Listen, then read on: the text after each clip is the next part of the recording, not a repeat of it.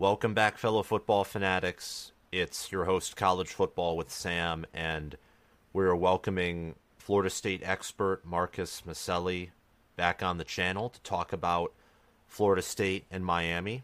Florida State's a team that, in my opinion, looks to be going 13-0. They've already locked up a spot in the ACC championship game, and the Miami Hurricanes have had some puzzling losses this year, which is why I've covered them for at least a tad bit more than I typically do non-Big Ten or non-Pac 12 or non-top 10 teams. Their losses to Georgia Tech have been atrocious. They've played it close with Virginia and with Clemson. They also lost to NC State and to North Carolina, who the ACC is just a mess, and Florida State, I think, is the only consistent team within the Atlantic Coast Conference that has a shot of doing anything significant outside of maybe Louisville, but I think Florida State has so much more talent, depth, and they're a legitimate top 10 team right now. So, how are you doing, Marcus? And what's going on with this game and Florida State's season, and also with Miami's season? They have 3 close losses, but we've talked off air about how they can run the football and how they can match up well here in Doak Campbell. All right. Well, I'm doing great. It's good to be back here and take a quick look at the Miami-Florida State rivalry. Should be a lot of fun. So with Miami, they got Cristobal. He's a great recruiter. They're doing great in recruiting compared to how good their team is. But we've always known Cristobal isn't the best in-game coach. We knew that at Oregon, and we've seen that at Miami now. But he knows how to get talent on the field, and so, doesn't mean he costs Miami the game every time. So they hung with North Carolina a while. They put up 48 on Texas A&M. They have the ability to do that, but they also put up 6 points on NC State. So for Miami, they've had a tough time getting consistency out of the quarterback position. They legitimately have 3 guys who could play in this game. With Van Dyke, he's injured in some fashion. He has by far the best arm of the 3 quarterbacks. And if he sees man coverage and he can actually, if he knows where he's going, he will get the ball there accurately most of the time. Yeah. But like NC State is a drop 8 team. They run that 3-man front, and they'll drop 7 or 8 a lot of the time, and he had a lot of trouble with that. He got picked off by UNC when they would go in zone, but Texas A&M played a lot of man on him, and Miami carved that up for the most part. When UNC went man, that's when Miami scored their points, and so Florida State actually plays a lot of man coverage, and so if Van Dyke is healthy, that's a possible way if Van Dyke figures it out and is healthy. There's a world where he gets it up to Colby Young, gets it up to Restrepo. They can make plays against man coverage. With the true freshman Williams, if they play him, he doesn't really throw it downfield much. They were able to beat Clemson that way, so there's something there. And then the other quarterback, Brown, is mostly a runner. But again, Miami can run the football. Florida State's not the best team ever at stopping the run. If Cristobal wants to go just smash mouth, shorten the game like Boston College did, where you play a short game, you run the ball the whole time, you don't turn it over because you're just running it. If you want to punt, and maybe they make a play on defense, keep it close. So that's how I'm feeling with Miami. They have athletes. They're both D-line and offensive line have some talent.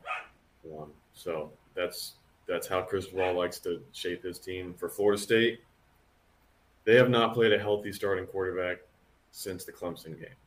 They've played a lot of injured guys, a lot of backup guys, sometimes backups that are also injured. So they've allowed 4 passing touchdowns all year. One of those was garbage time. One of those was to a running back. So they've allowed 2 receivers to catch touchdowns on them all season.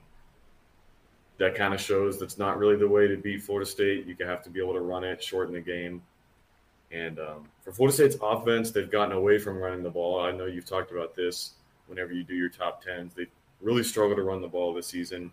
That's not typically how Norvell wants to run his team, but that's how it is this season. Their offensive line has not been as advertised. They've regressed probably, if anything. They've rotated a lot of guys. So, but they find a way to win. They make second half adjustments. They find a way to pull away from teams. So another thing for this game to watch is the injuries. As you talked about, Coleman and Wilson for Florida State both didn't play against Pittsburgh. Actually, their two receivers behind them were also not 100% for that game. Oh, that's not good. They've had another receiver transfer out. So for the Pittsburgh game, they had their fifth or sixth top receiver was their main guy. And so also Miami has possibly both starting corners out for this game or injured. So there's a world where you have Wilson and Coleman playing and Miami starting corners playing, or you have none of them. So there's a pretty large variance that could happen. But the rumblings I've gotten from both sides is it's going to be all hands on deck. All the top players are playing for both teams, so it should be fun. Yeah, that adds a lot of mystery to the matchup, especially given that both of these teams they have their own inconsistencies that make up their consistency. I mean, Florida State is this team that pulls away in the second half, sometimes can look completely lethargic and out of sorts in the first half. Michigan did that a lot last year. Tied Indiana 10-10 at the half, only up on Michigan State 13-7, and they were a college football playoff caliber team. Yeah. I think similar to Florida State, and the Seminoles are similar, and they pull away, really using their receivers, but also from what I can tell, these big runs. When they're successful running, they're explosive, but they can't find that consistent rhythm there. Exactly. And I think that's concerning for the future playoff games. But for the rest of their schedule, I mean, Florida's not a good team. They're facing, an FCS opponent after this matchup. I mean, this is probably, even in the ACC championship game, including that, this is probably going to be the toughest matchup when it comes to physicality. And it's at home in Doak Campbell Stadium. By the way, for those watching, I apologize for my dog in the background. He's probably barking and being angry, much like I'd say Miami fans are after not taking a knee against Georgia Tech. Yeah. Though, who knows if that actually mattered, because I watched Miami this season a decent amount. You're more aware of their weaknesses and their strengths than I am. My brief takeaway that I can gather from Miami is they have a lot of talent. They haven't necessarily been able to coach up that talent, and they're still weeding through on the depth chart who they want to be there and who they don't want to be there. I don't know what's happened with Tyler Van Dyke. He started off the season awesome, and he's just collapsed in these previous few games. But I think it's what you mentioned about the difference between man and zone coverage. I think maybe he struggles against complex defenses. That might be what I'm gathering. It's going to be tough for him against Florida State's defense. It's a defense that is not world-class NFL level, but it's one of the better defenses in the country, especially in terms of finding ways to win, finding ways to get turnovers, and I'd say in terms of, points per play efficiency. I mean, Florida State's defense allows gobs of yards, but they don't allow you to get many points off of them. And with this game being in Doak Campbell Stadium, Florida State's favored by 14 points according to Vegas.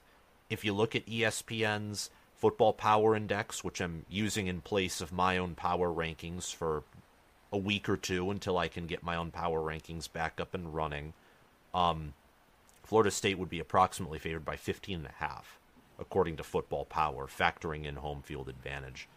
By the way, before we get any further, make sure to subscribe to the channel, click the notification bell, comment your thoughts on this game down below, and make sure to subscribe to Marcus Maselli's channel titled Markishimo, and you can find that in the title of this video. I'll also pin it in the comment section, like I do every video. I have a pinned comment, and also in the description.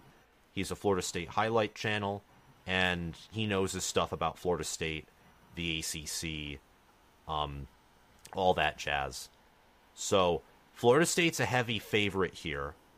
What do you think in particular about Miami's rushing attack and their offensive line versus a Florida State defense that has been very inconsistent in stopping the run? That's, to me, that's the main matchup here. Exactly. That's the main key here.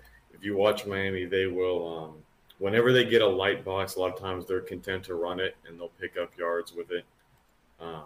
Their line's pretty good, and so in their backs, they have a decent number of backs who are all pretty decent. They can rotate them, keep them fresh in there.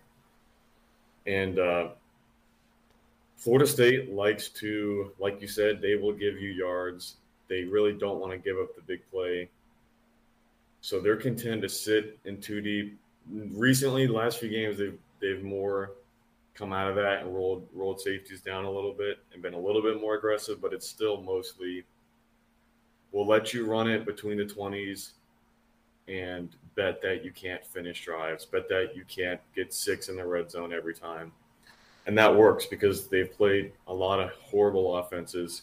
So if you run it on 6 yards on first down, Florida State will give you that because they don't think you can finish the drive, or you might turn it over. A well-timed blitz, maybe they get a sack fumble. So with Miami, they should be content to take that because I'm not sure Miami does not want to get into a shootout anyway.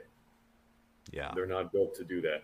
So if they can pound the rock, hold the ball, shorten the game, don't turn it over, find a way to get 6 in the red zone instead of 3.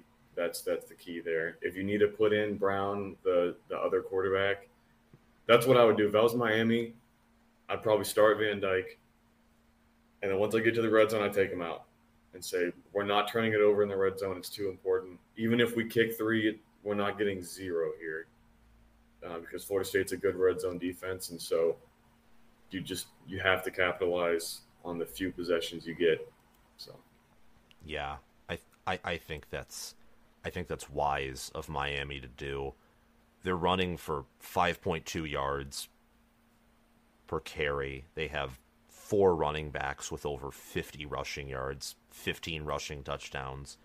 Henry Parrish Jr., Donald Chaney Jr., Mark Fletcher Jr., A.J. Allen. This is a Mario Cristobal team. Yeah. When they had, C.J. Verdell, Travis Dye for Oregon in 2021.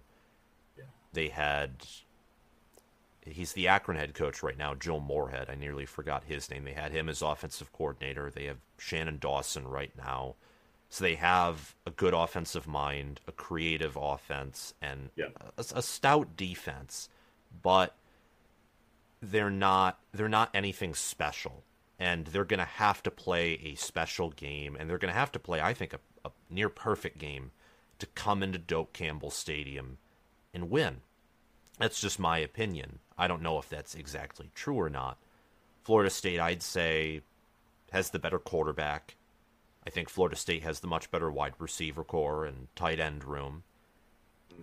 Defensively, I think that Miami, it's so tough with Cameron Kitchens and that defensive back room against Florida State's with Fentrell Cypress and other players. I'd say Florida State has the edge in terms of talent, especially developed. They have the deeper team. They have the home field advantage. Yeah. I look at this, and personally, my prediction is 34-17, Florida State. Probably a close game in the first half for 3 quarters, and then like the Duke game, Florida State eventually finds consistency on offense and Miami will become uncomfortable. They'll have turnovers, and I think Florida State goes 8-0 in ACC play after Saturday. What's your prediction, and what do you think are some takeaways for Florida State after this game? Yeah, I would agree with the way you see the game playing out. That's how Florida State plays their games, and that's how Miami plays their games. They hang in there. They don't just get beaten into submission and taken out in the first half. That's, like you said, losses they have been close games. So yeah, I would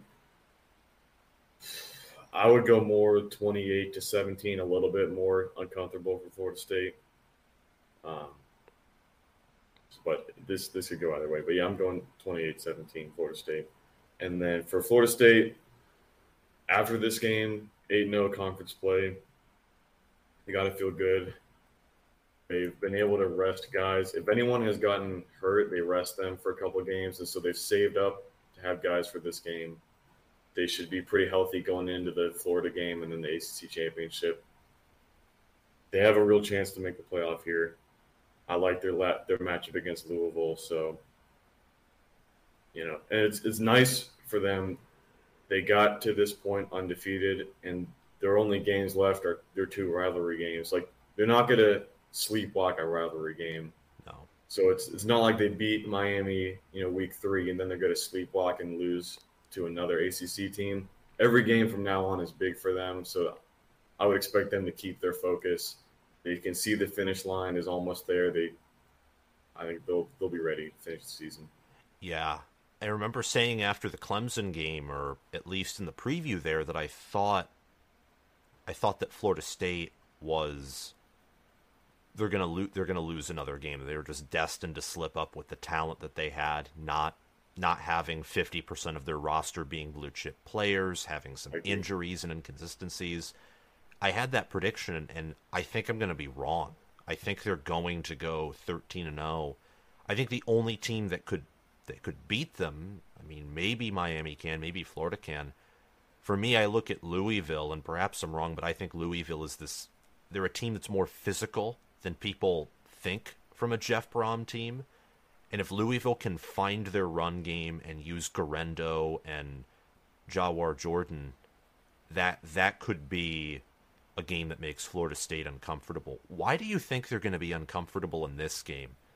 I know for me, I think Miami's going to run the ball a fair often amount. They're going to chew clock. Their defense will be able to, I think, defend Florida State's rushing attack because it's been inconsistent, but also a good passing attack just because, again, Cameron Kitchens and Miami they do have a solid defense that I think can hold up. But why do you think it's a spot for discomfort for Mike Norvell and the Seminoles? I'm going to start defensive line for Miami. Ruben Bain, that freshman, looks like an NFL player, and he's, 18 years old. So he's going to be a problem. The Florida State O-line, it doesn't dominate anybody. And Miami is one of the better D-lines they're going to play all season. And so if they're struggling against, Pittsburgh, if they're struggling to move them off the ball, it's going to be a real struggle against a fired-up Miami team. And, yeah, the lack of run game certainly is a problem. And these defensive backs, they're pretty good too. So, maybe you throw it up to Keon all the times that they do. He doesn't come down with it every time because these Miami players are pretty good. And also Miami has the ability to draw up a well-timed blitz. I mean, they've gotten home on a couple. They know how to get free runners. So if Florida State misses a block and Travis gets lit up, there's a case Miami, makes a splash play off that. And then also on offense, again, if it's Van Dyke, he really cannot throw against zone coverage. But Florida State doesn't run zone coverage, so there's that possibility that the strength Van Dyke does have, maybe it's there. Yeah, Miami they have 29 sacks on the season, 9 interceptions, 10 forced fumbles. So they'll make you pay on defense. Yeah. They will. I mean, those are some impressive statistics. facing Texas A&M in the non-conference, Florida State playing LSU, and at the time we were very impressed because LSU, we thought they were going to have a top 10 defense, potentially top 10 offense as well, or at least top 15. Their offense is one of the best in the country, which proves which proves that Florida State can put up a great defensive effort, but their defense is just USC's, I think, is the only defense that is more inefficient than LSU's given the talent that they have on that roster. By the way, shout out to Alex Grinch for being fired, and I think that Oregon is going to put a 60 burger on them this weekend. Yeah. But yeah, I think those are great points. Travis, too, is a great quarterback, maybe a near elite quarterback. However, he does have his own inconsistencies, and against this type of defense, that could be costly. However, I do think that Florida State will pull away and cover. I think they've been playing bored. I think, like what you said, that makes more sense when you consider the fact that they are resting players for these bigger games. Yeah. And I think that they're a great football team. They're a team that if they can, pull off some impressive performances against Miami, Florida, Louisville, I personally don't have them inside of my top 4 right now, even though I think they're reaching the playoff, but I think they have the potential to be a top 4 team that can do more than just what the 2014 Florida State team did, where they just reached the playoff and then got destroyed. I think that there are pieces on this team that can have a high impact against fellow top 10, top 6, top 4 playoff caliber teams. Yeah, you have Florida State at 7, right? No, yeah, you're right. I almost said 6, but I do have them at 7. I did have them at 6 a week ago, but then I've just been more impressed with Alabama so far. Yeah. They've bounced back rather nicely. I think if they rematched with Texas right now, I think they'd beat Texas, even with a healthy Quinn Ewers. I think that Alabama, I wouldn't be shocked if they went out and reach the college football playoff. I think, luckily, even if that means there's a 12-1 Georgia and Alabama, I think there are so many one-loss or undefeated conference champions that Georgia they'll have to go 13-0 to get in without chaos. At least if they lose in the SEC championship game. If they lose to Ole Miss and then win out with a 12-1 record, they're probably in just by virtue of winning their conference. But Florida State, I don't think they can afford a loss. I think if they lose, even if they win in the ACC championship game, they're likely out. If they want to control their own destiny, you have to keep winning every game. And I think Mike Norvell and Alex Atkins and Adam Fuller, the coordinators and the staff, I think they know that as well.